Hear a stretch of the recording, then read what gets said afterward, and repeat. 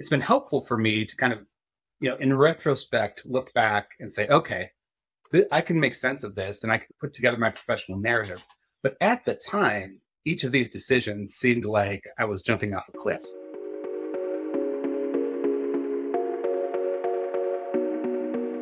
Hey everyone, welcome to Connection Request, my show about career journeys. I'm Joel Lehman.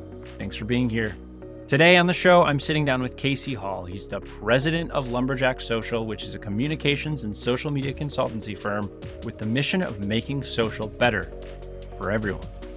He's based in Minneapolis, just across the river from me, and he is a force in the world of social media, as well as a highly in-demand conference speaker, digital consultant, and a former attorney. He's also my former cubicle neighbor and a dear friend. We talk about a lot in this episode, including how Casey went from being an attorney to a social media expert, how he approached being laid off, what it was like starting his own consulting business, and his thoughts on the state of social media in 2023. Also, giant Jenga sets, chip danger, and one of the wildest stories he remembers from his time in corporate. Stick around for the coda where I share a few tips on how to battle imposter syndrome. Okay, here's my conversation with Casey Hall. I have a consulting business, Lumberjack Social. And what I do is primarily work with very large companies on executive communications and social media strategy. So that can include everything from strategy and audits of a footprint for a large company. What I've been doing more of lately is working specifically with engineering executives. So oftentimes very intelligent and wonderful engineering leaders who need some support with communications and social media at large companies. That's what I do. I live here in Minneapolis, came up through Thomson Reuters with my friend Joel, and started off as an attorney very briefly, and long path that brought me here. I'm super excited to have you on because you have taken some really big risks and twists and turns in your career. And at least from where I sit, they all seem to have paid off. Of course, you can correct the record. I want to get into all of that. But first, let me just say this instead of saving it for the end, which is I'm pumped you're here today because for years, many years, I have been privately benefiting from all of your amazing advice and wisdom and friendship and mentorship. You've just been amazing to me. And you're the first person that I called when I decided to go out on my own. You're the first person I called many times for many things. And everybody, I think, calls you for career advice and social media advice and all kinds of things. I hear that from a lot of people. I know I'm not exclusive in that category, but I think just generally both in the Minneapolis area and beyond, you're just somebody that people really look up to and respect. So I just want to find a way to pull some of that out today for our listeners. And I just want to say thank you for being here and for making time for this conversation today. Certainly. And the feeling is obviously very mutual. Actually, the name of my company was Joel's idea. If that gives you any indication of the integral nature of Joel's advice to me.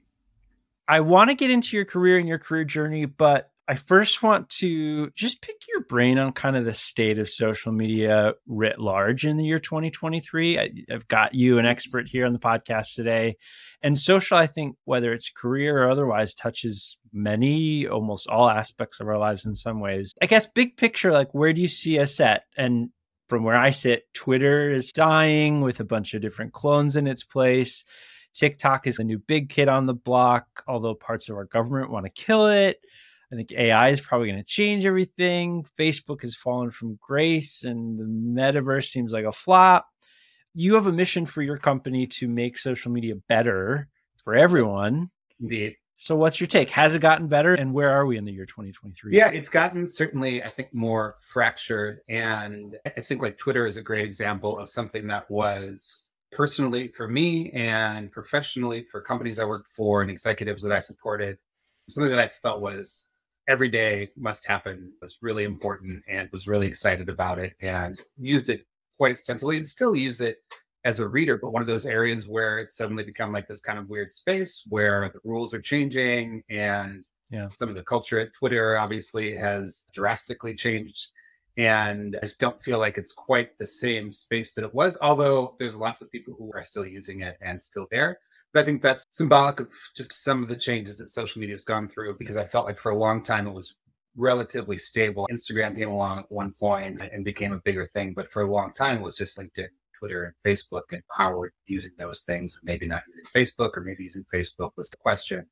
Now we had some flashes in the pan, like during the pandemic, like Clubhouse and social audio was going to be the next big thing.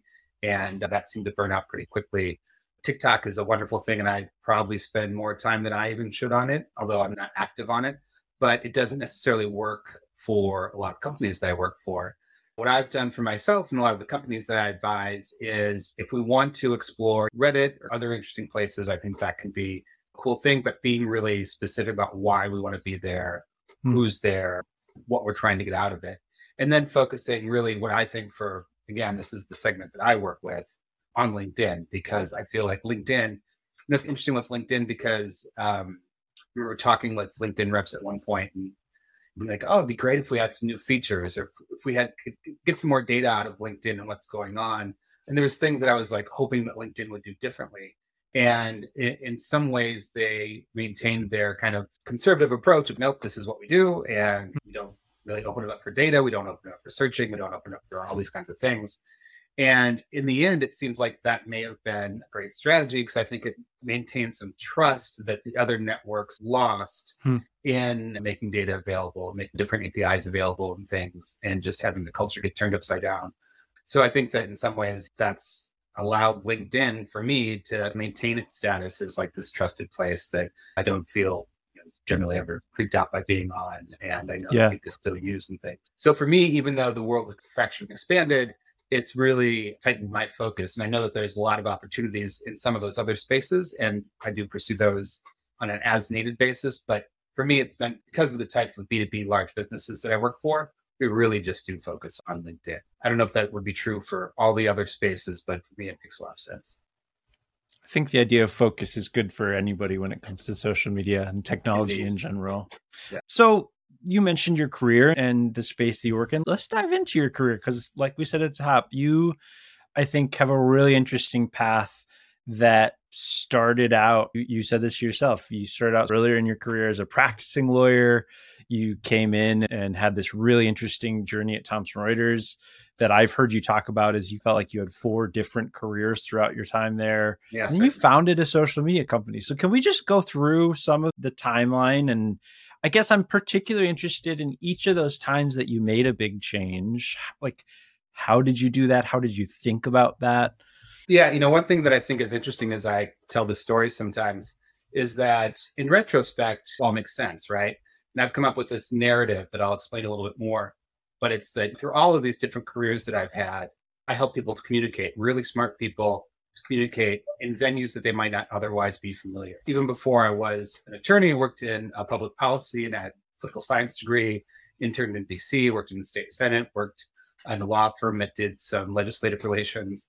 Then as an attorney, and then at Thomson Reuters doing a number of different things in social media, but really helping these people, whether it's in a legislative hearing, in a courtroom, or on LinkedIn, to tell their story. It's been helpful for me to, in retrospect, look back and say, okay, I can make sense of this and I can put together my professional narrative.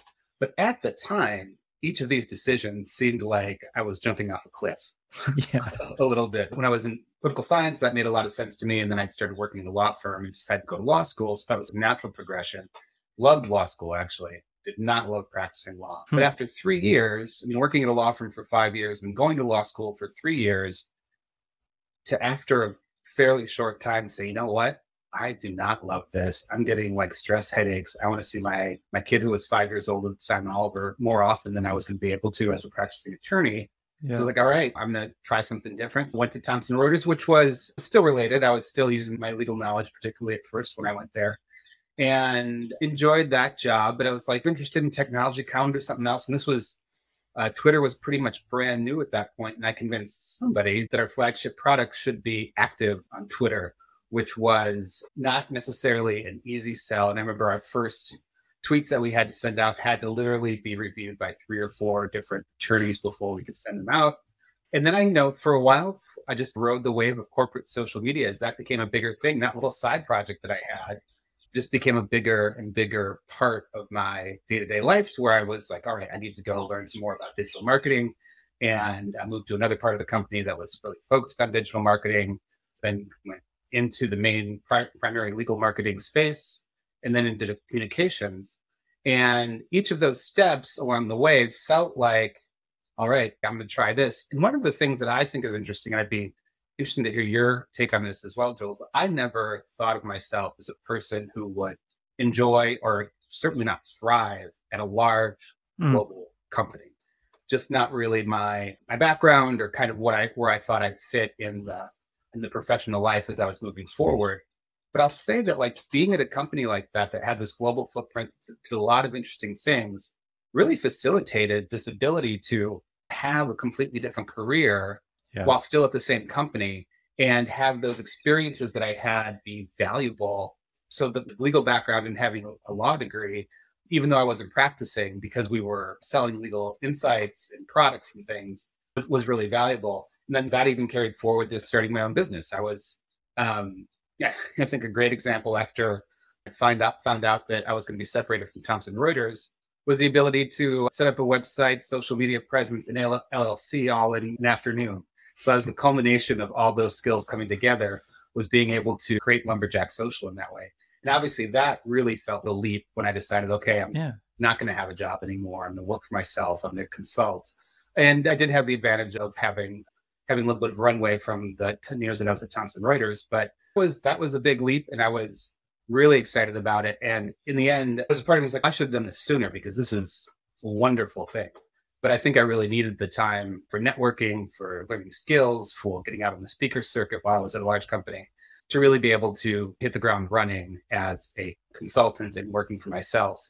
And now it's been wonderful, and I hope to never go back. It feels like all the pieces fell into place, but I think that for me, there was probably, if I look at all of the past that didn't work out, there was a lot of side projects that I took on that didn't turn into a career.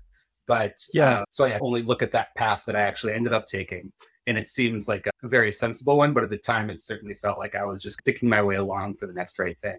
To echo your thoughts about working in a large company, I totally agree where, I think there are always trade-offs and pluses and minuses about any place you work, probably. But one thing I definitely benefited from is something I've heard you talk a lot about, which is you have this unique and rare opportunity when you're at a large company where, like, you've always got to get done your day job. But then oftentimes there are opportunities for you to join other groups, or to help somebody out with a project, or to do all sorts of kind of stretch opportunities that maybe you can then eventually leverage either that relationship or that portfolio or whatever into actually making what started as a side project into your full-time thing. Will you just talk a little bit more about that? Was that super intentional or planned, or was a lot of your career just saying yes to things and right time, right place? I think it was being open to doing those things. And one of the things that I think sometimes made work harder for me, but I think in the end was a great thing, is I've never been very good at swim lanes, or like, hey, that's not my job. Like, that's out of scope. And that led me down like some challenging paths. Like, I remember when I was trying to buy a new software for social media management at Thomson Reuters, which I'd never like managed large software purchase and all the different things, all the cost center things that came along with that. And just, there was really I don't want to say there was no one else to do it. I worked with sourcing. They're like, nope, you can just handle that yourself. It's not over the whatever dollar threshold. And that led to some like dark nights of, oh my God, what have I gotten myself into? So not to say that it was always easy, and that like going out of my swim lane all the time was always a great experience. But I think for me, like that attitude of, oh, this is interesting, I'll try to do this unless somebody tells me not to, which that happens sometimes too. Yeah. But even just something that I've thought about in that vein, and I still do this a lot, is I sign off emails a lot with, let me know if there's ever anything else I can do for you. And not often, but every once in a while, like, hey, actually, if you like have any thoughts on this, it would be great. Letting people know that you're open to doing those things, I think, was the more important part, and being open to them. And just the people that you meet when you do those things create this upswing of opportunities. Even if it's not intentional, it's positioning yourself in a way that, yeah, I'm somebody who's willing to jump on and look at our digital website thing, look at our internal podcast strategy or whatever the random thing might be that somebody asks about, even if it turns out to be a dead end. Yeah, being open to those things is, I think, more important than necessarily being good at them. This is another thing that I think you and I have talked about in the past is I like to think of myself as knowledgeable in these areas and skilled in these areas. But I think the bigger thing is just being someone who I like to work with people and I like to cooperate and I like to collaborate. And I genuinely enjoy working with most people. And I think that has been probably in some ways more important than any special skill set, because those skills you can go and figure out, right? I need to know a little bit about ICO or I need to know a little bit about something else. And those things are, often complicated things you can get into, but it's the willingness to work with people and willingness to learn things and just be somebody that people like to work with. Yeah. Actually, probably the bigger factor in all those things working out than anything else. I think that's such an important point. You're right. I mean, it's something that I've certainly felt in my own career. And I'll say too, both being your friend and a big fan of yours, you're absolutely an easy person to work with. And also, I think so many people do view you as such an expert in the spaces that you operate in because you are, right? I guess you're a little bit of a both and situation in some ways where a lot of times maybe you get some of those specific knowledge or expertise on the fly, but over time, then you do become the person. I guess one thing, something I'm trying to find balance with on this show is, especially with people who I know well, like you, is I want to make sure we not only talk about high points in people's career journeys, but also try to uncover some of the low points, because I think we can all learn just as much, if not more, from those. And the truth is that we all have those points. And you're also just one of the most emotionally intelligent and aware people I know. I'm just wondering, can you think of any points throughout your career that maybe felt particularly tough or didn't go the way you had hoped, or you thought one path was leading one way and it didn't? Yeah, kind of two specific ones I'll just touch on, and then we can follow up if you have any questions about them. But before I went to law school, and actually one of the things that prompted me to go to law school, oddly, was when I was working at this law firm, we did legislative relations kind of lobbying work. And they were looking for someone to manage this group that did utility lobbying. And I've been doing research in that area and I've been supporting that area. And I thought that I was going to be a strong internal candidate for taking over this role after someone else had left. And maybe I was overconfident and didn't put enough into it. But they ended up hiring another person who was maybe better connected to some of the partners at the firm, I'll just say. And they turned out to be excellent at it and way better than I would have been. So I think that was the real reason, not the fact that they had those connections.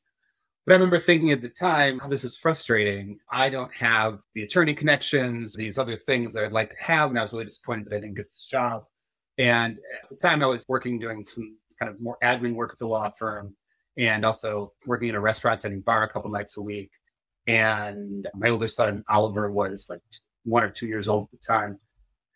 And I was really disappointed because I had seen this job as, okay, this is more of a career level job than the admin work and this side hustle as a bartender that I had. And I was pretty down about it. And then decided that, you know what? And feel a little bit embarrassed about this, but I thought that I want to provide my son with the opportunities that maybe I didn't get because my family wasn't very connected or anything like that. I want to have a great career so I can support Oliver. Now I want to go to law school. And so that was a difficult moment when I didn't get that thing and felt like, oh, what am I going to do?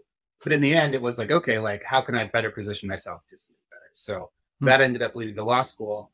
The second one that was fairly difficult was after being at Thomson Reuters for more than 10 years, 11, 12 years, whatever I was there for, being laid off. And I'd been there for really the vast majority of my professional career. And it wasn't too big of a surprise. I knew that there was big changes and reorganizations coming through the company. But it was a moment of, I feel like I've done my job. And I realized that intellectually realized that this isn't necessarily a reflection on my skills or abilities or anything, which was almost even more frustrating in some ways. It would have been okay, yeah, I guess I should have stepped up in some other areas, or I was in over my head here.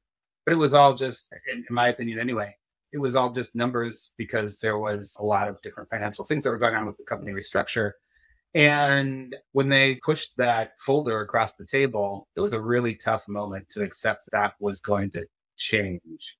And so even though I had some ideas and plans, that was a particularly a tough moment. I think for lots of people, Yeah. the same. So yeah, I guess both of those professionally were things where either I thought I was doing well or I thought I had a great chance at something, and then it just didn't pan out. And some of those were because of me, other things were just because of the nature of corporate life. I like to think that both those things, not a wake up call, but served as an opportunity for me to be like, okay, like what do I really want to be doing with my time? And Yeah, vaulted you to your next chapter in yeah, each of those exactly, cases, didn't they? exactly. Sometimes those challenges end up snapping me out of my complacency in ways that are probably um, painful, but helpful. So I mean, those Yeah. are difficult stories that had a really nice ending, but certainly along the way, there's been lots of day to day frustrations. And as talking about that sourcing thing, that was definitely a dark couple of weeks when I was trying to figure out how to make that all happen. But yeah, Yeah. I mean, I really appreciate you being like just open about sharing about each of those events.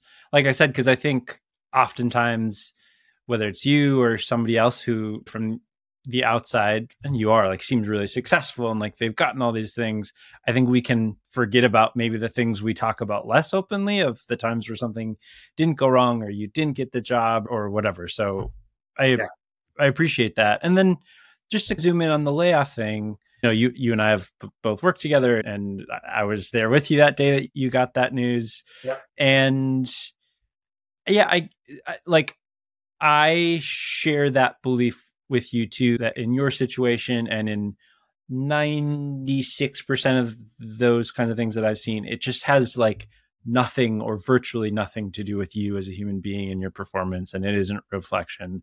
That's how I feel. And obviously there's lots of differences. yeah. I certainly agree. But I guess like one thing about you, especially compared to sort of other people I know, is like you said earlier in the conversation, you like went home that day and started an LLC, and we're just like, okay, I'm just like doing it. And I guess my question to you is, what advice do you have for people? Because I think everyone's gonna take it in some different way, and I think no matter what, there is a set of emotions that you just have to deal with.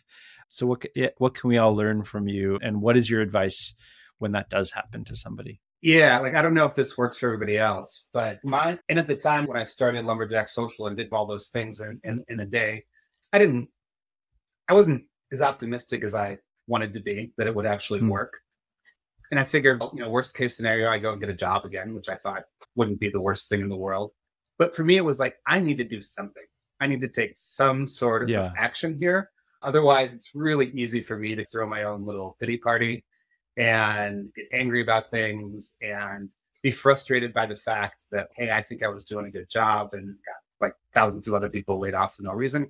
Not no reason, but financial reasons.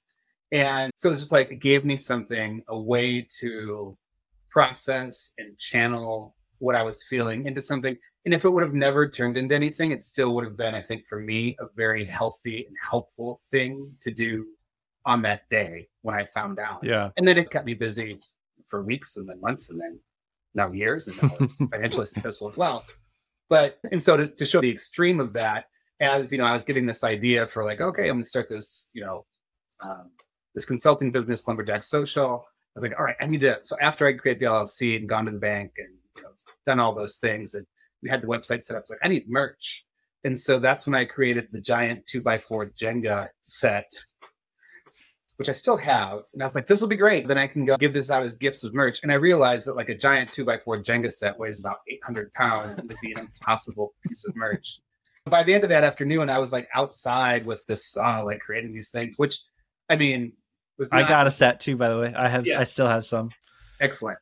In the end, like that was not a helpful thing, but that was that's kind of there was things that I did that were just to Have something. occupy my Yeah. mind and feel like I had something to do Yeah. at that moment. And not that works for everyone. I'm sure that for some people, they probably don't have that same inclination to Giant Jenga sets. make giant Jenga sets to avoid the self-pity. Maybe some people are like, okay, this is more Yeah. even-headed about it. But I knew for me, I had to do something. And even if it ended up not being a productive thing or not something that turned out into being something helpful to do in the end, it allowed me some action to process it and to not be alone in my thoughts. Also, I talked to a lot of close friends. A lot of people were in the same boat. So that was, I don't want to say helpful because I feel bad that there was a lot of people who were laid off, but it was helpful to talk to a lot of friends.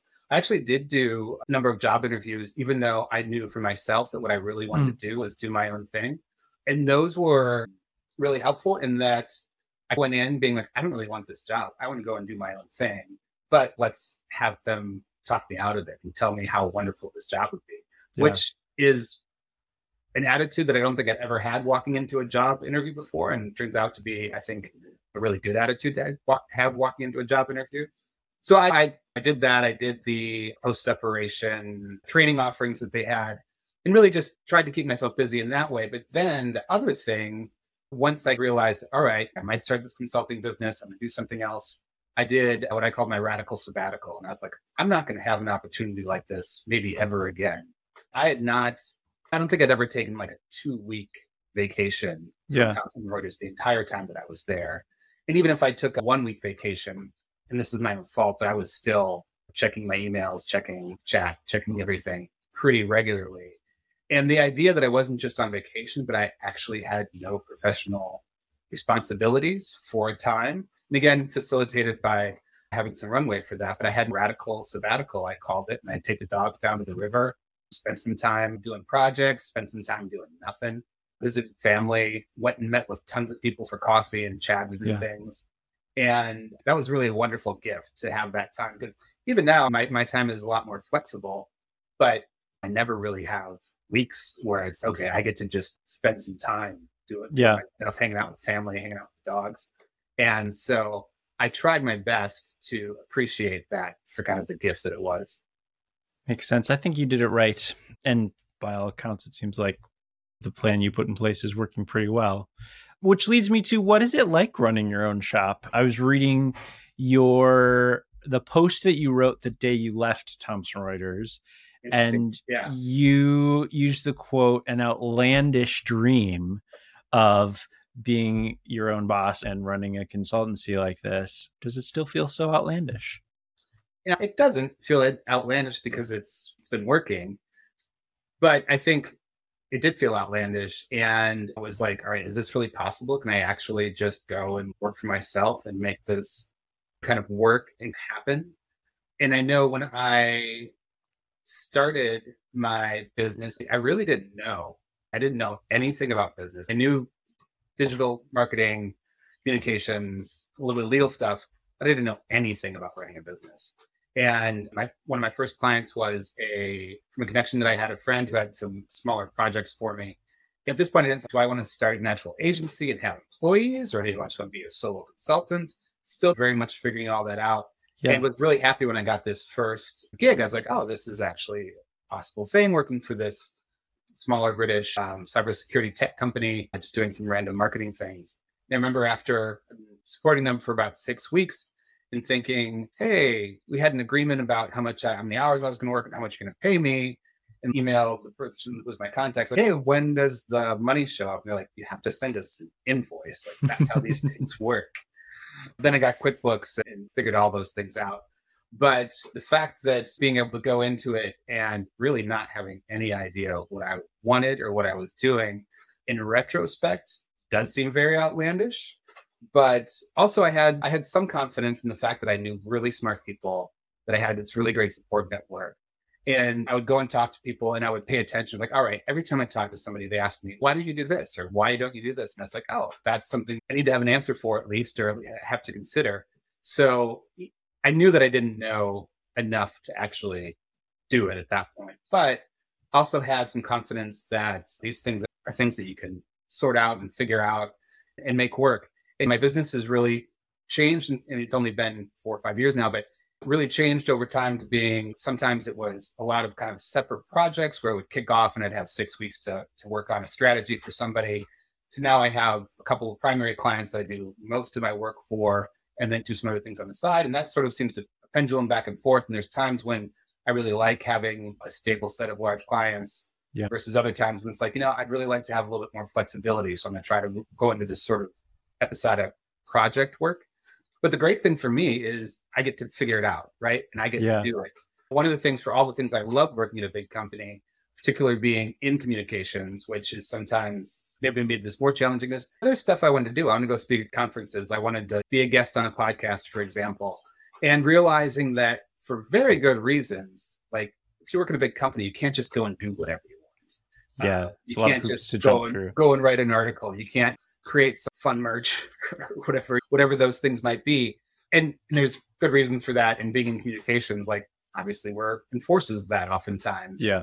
But the kind of excitement of like, all right, this is mine. This is my thing. If I want it to be Lumberjack Social, digital marketing, and dog walking, like Yeah, you could do that. I could do that. Yeah. And I think that flexibility has been really helpful for me. For now, a pretty small portion of what I do is really the same sort of social media stuff I started doing. Now what I do is a lot more speech writing and straight up executive communications, which wasn't an area where I ever thought this business was going to go. Yeah. But I think it was a little bit pandemic when executives were trying to do things. I think it's some of my background as a corporate kind of professional person that has allowed me to get some face time with executives that's helped me to position myself in that way.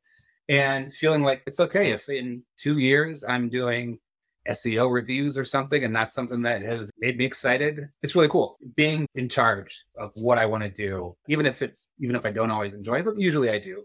I think that has been my favorite part, if that was anything like the question that originally asked.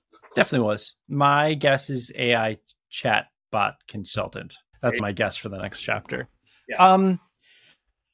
I thought of you last week, as I often do, because I was having a conversation with a mentee of mine, and he was talking about how he's really trying to figure out in his particular role. He got some feedback from a boss or maybe even a boss's boss about how like you can't just do the thing. You have to like tell people that you did the thing, promoting yourself.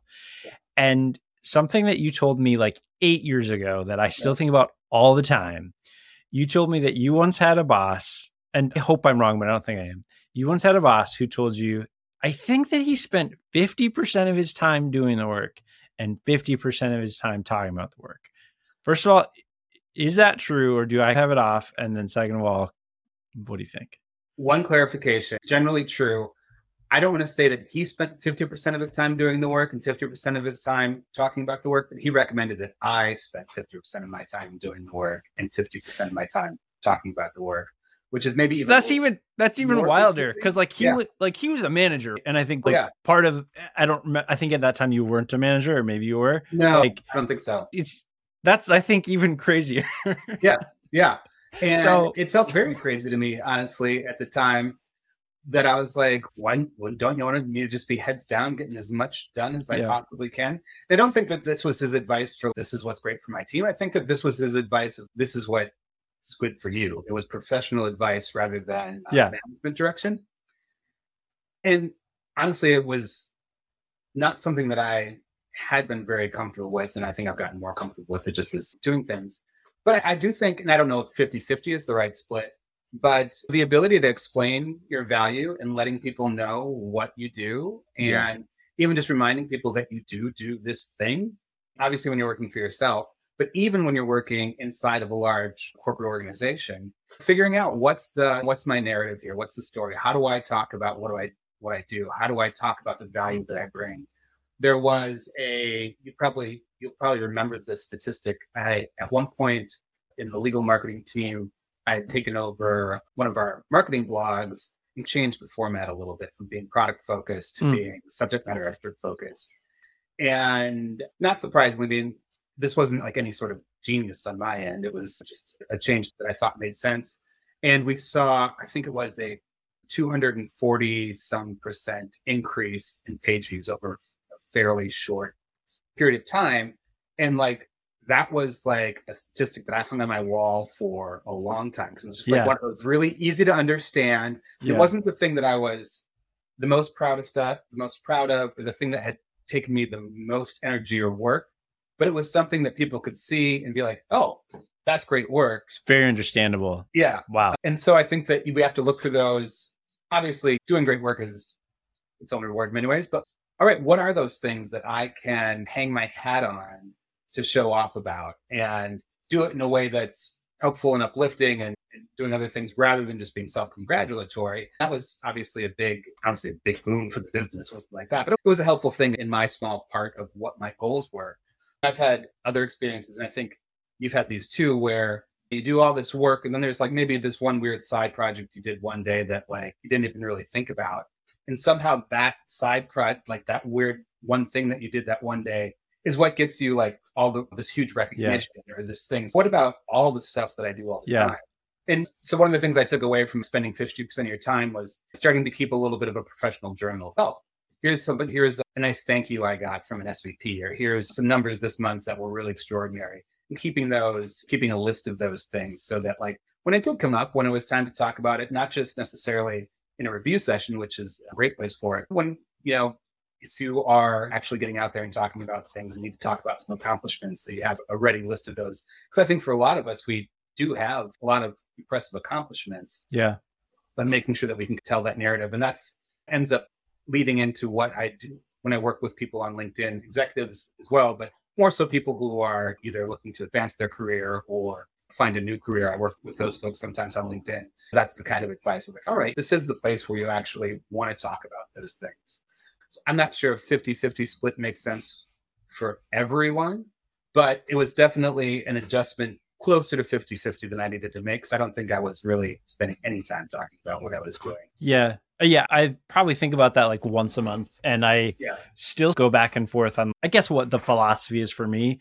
But it always makes me think.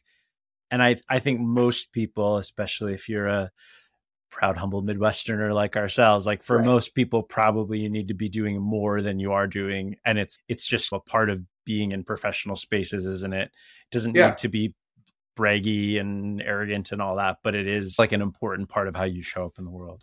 Yeah, and it opens doors, right? And you get invited to do more things because people know that you did something well.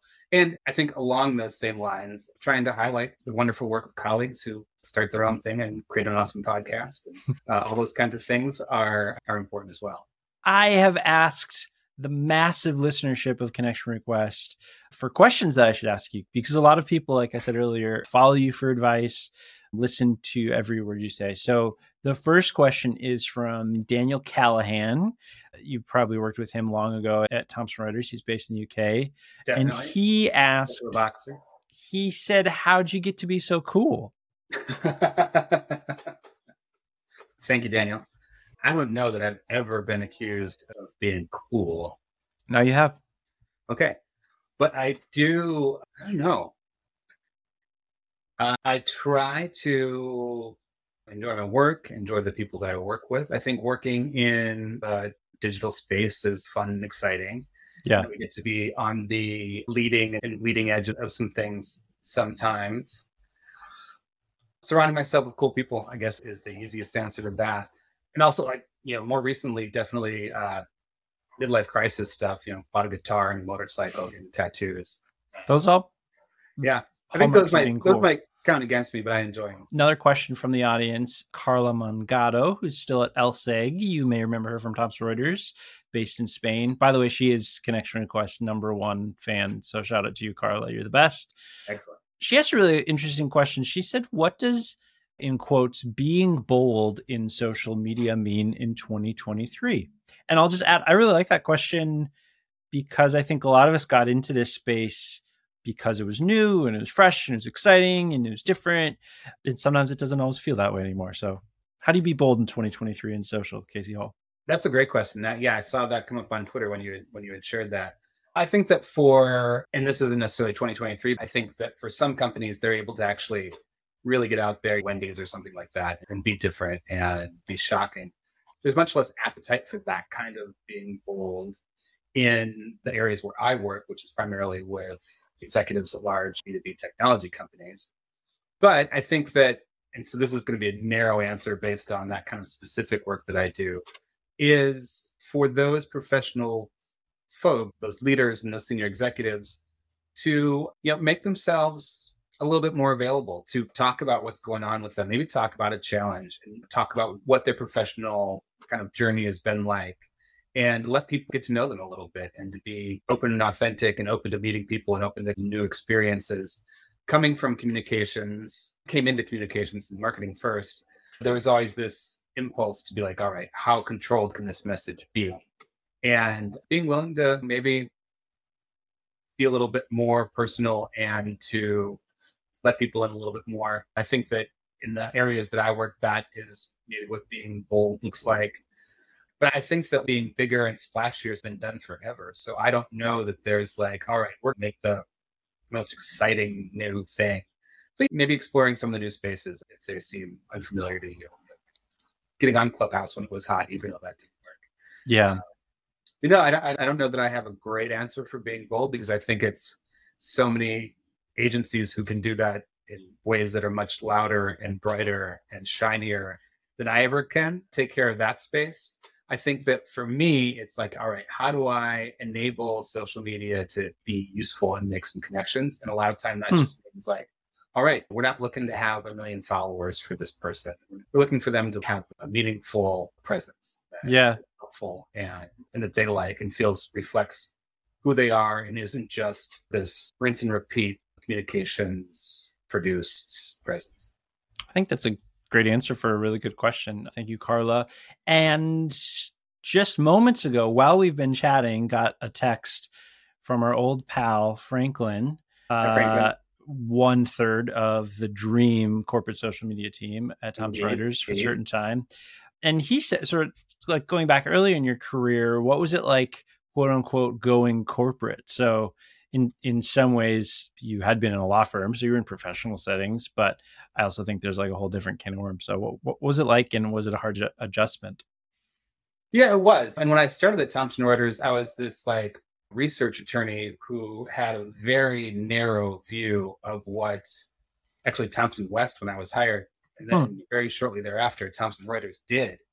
And to be honest, I didn't even understand exactly what that meant, that I was now part of Thomson Reuters, that there was all these other different business units. And I was kind of doing my one thing, and it felt like a very small cog in a machine that like I didn't even really understand the vision and scope of. And being in that world felt somewhat atomized and alienating. And all right, I'm not connected to the rest of these things. I'm punching a clock and doing my thing. But then it was just, and I went over this a little bit before, but finding a little bit of a way to get out, was like literally get out of my cubicle and interact with some other parts of the business and just find a couple little hooks to be like, oh, I'm going to build some connections. One of the ways I think about it is that in that research area that I was in, the people who are in there are really smart and really good. I was never going to be the smartest or best research attorney in that group, or even in the top echelons. And the people who did it stayed there a long time because it was a good department.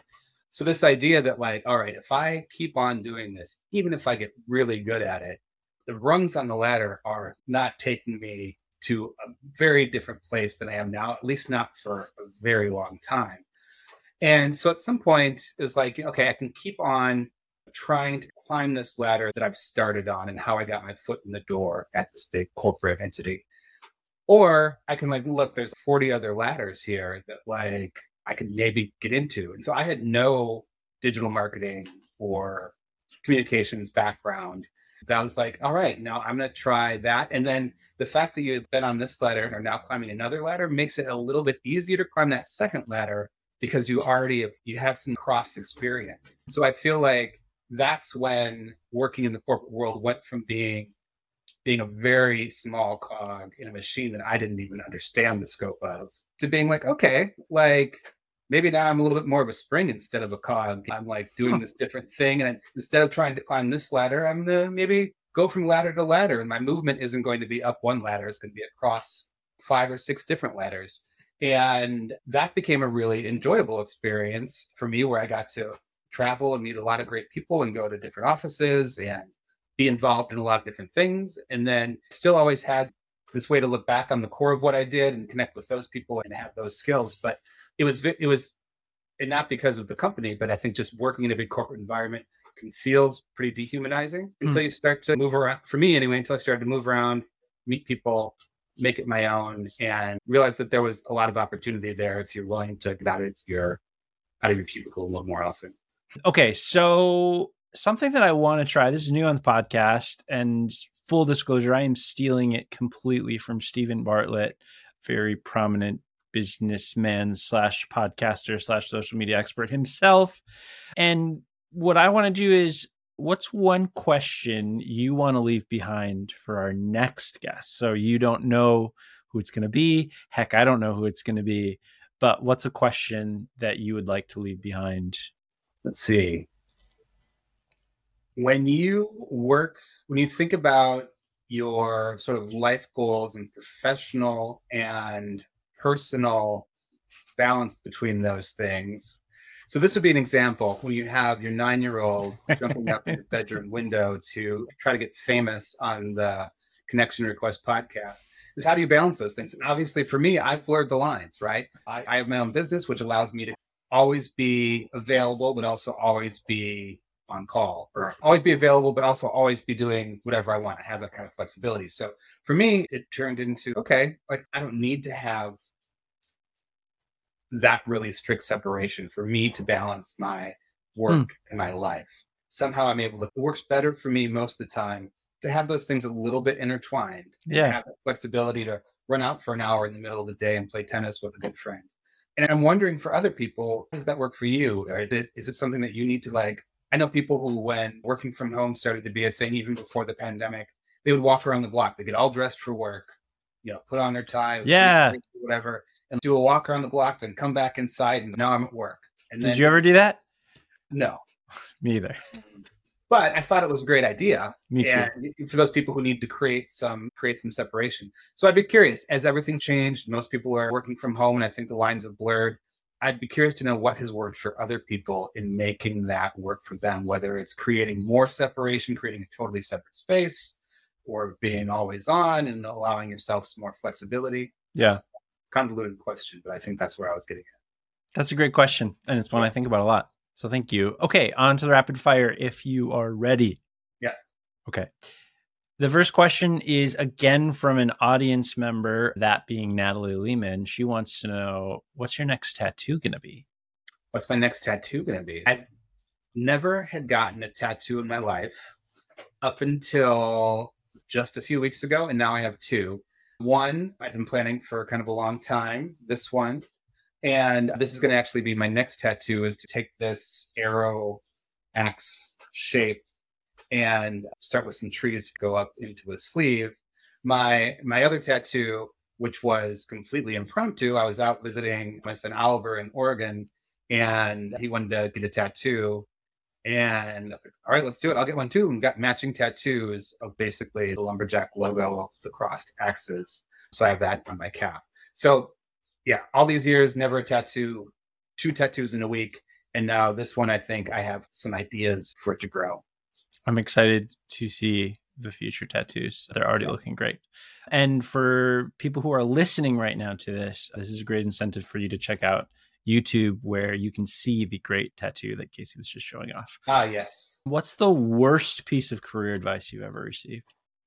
Yeah, I don't know that it was wrong, but when I was thinking about going to law school, I talked to one of the senior partners in the firm that I was working at the time, and basically said, yeah, don't worry about it. Just go to law school. You always make a bunch of money.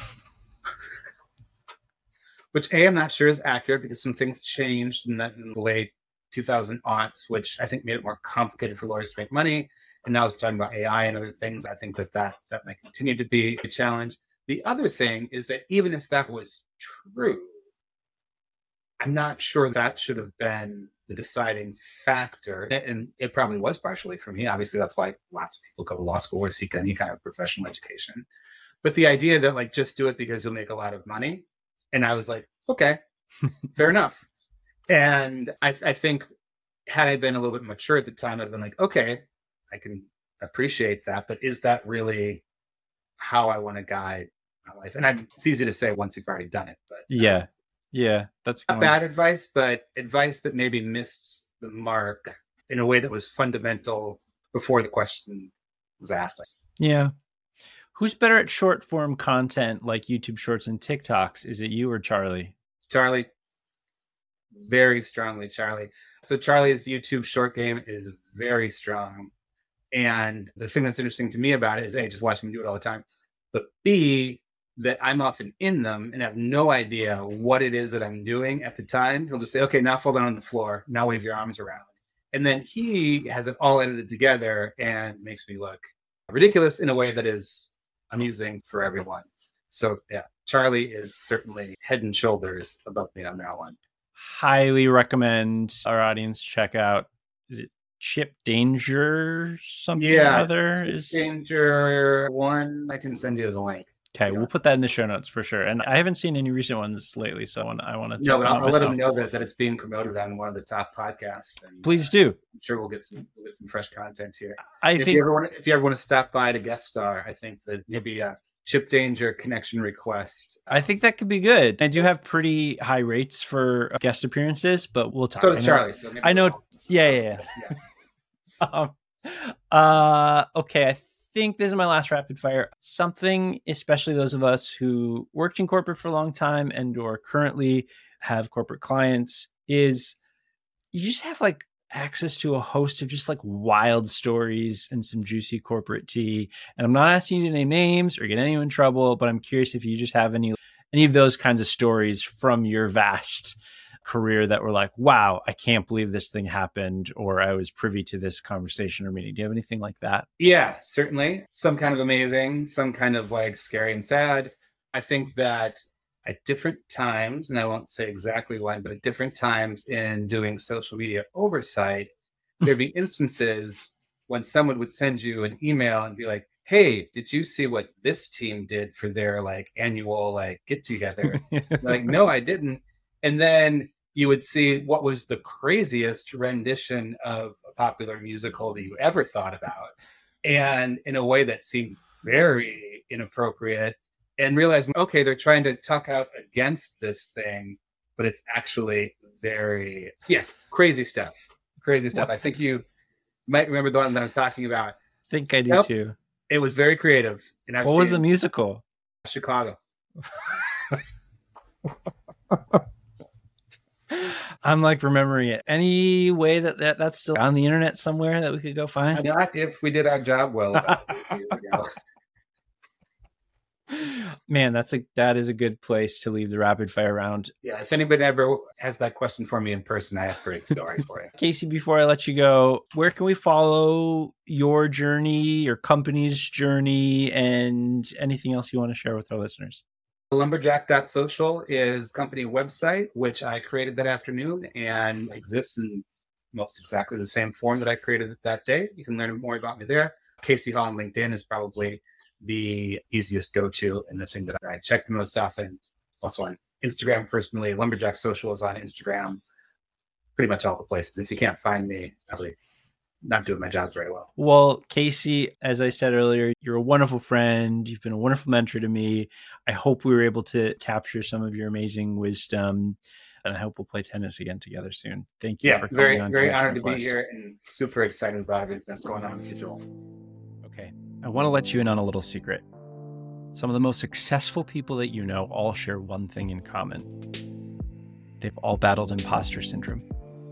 By the way, welcome to the Coda, where I share a little bit more about what's on my mind. And according to Psychology Today, around 70% of adults may experience imposterism at some point in their life, and around 25 to 30% of high achievers experience it. There's some great technical definitions out there, but here's mine. It's questioning if you belong somewhere, if you're deserving of what you have, if you should be in the room you're in or sitting at the table that you are. It's something that many of my guests have talked about, either on or off the mic, and something that most of my friends have dealt with. Me too, by the way. There are a lot of helpful strategies for dealing with imposter syndrome, but here are a few I find to be really helpful. Number 1, keep a little folder or note of the praise and words of encouragement you receive, from emails, texts, your performance review, wherever. Doesn't matter how small they are, just document them and refer back to them when you need a little pick-me-up. Number 2, come up with a little mantra or words of affirmation when you're feeling some of the telltale signs of imposter syndrome. Maybe it's as simple as I got this, or I do indeed deserve to be here. Whatever it is that just helps you rewire your brain anytime you're feeling those things. Number 3, surround yourself with people who can help you through it and offer a different perspective when you're dealing with those feelings. Trusted friends or allies who can serve as a counterbalance. Bring in people and watch its power diminish. Number 4, reflect on how far you've come in your life and career. Think about everything you've achieved and the obstacles you've already overcome. These are just a few ideas I've tried and have helped me, but I want to know, what has worked for you? Let me know in the comments. That is it for today's episode of Connection Request. What'd you think? Let me know. I love hearing your feedback. Today's show is produced by Shrug Content, which you can learn more about at shrugcontent.com. Just want to give a quick shout out to Carla Mangato, the #1 fan of Connection Request. Carla, you are the best. Please send all ideas for the next Chip Danger short to connect@shrugcontent.com. You can find me on Twitter, LinkedIn, and Instagram, and the show on TikTok, Instagram, Twitter, and YouTube. Until next time, be well, and thanks for listening.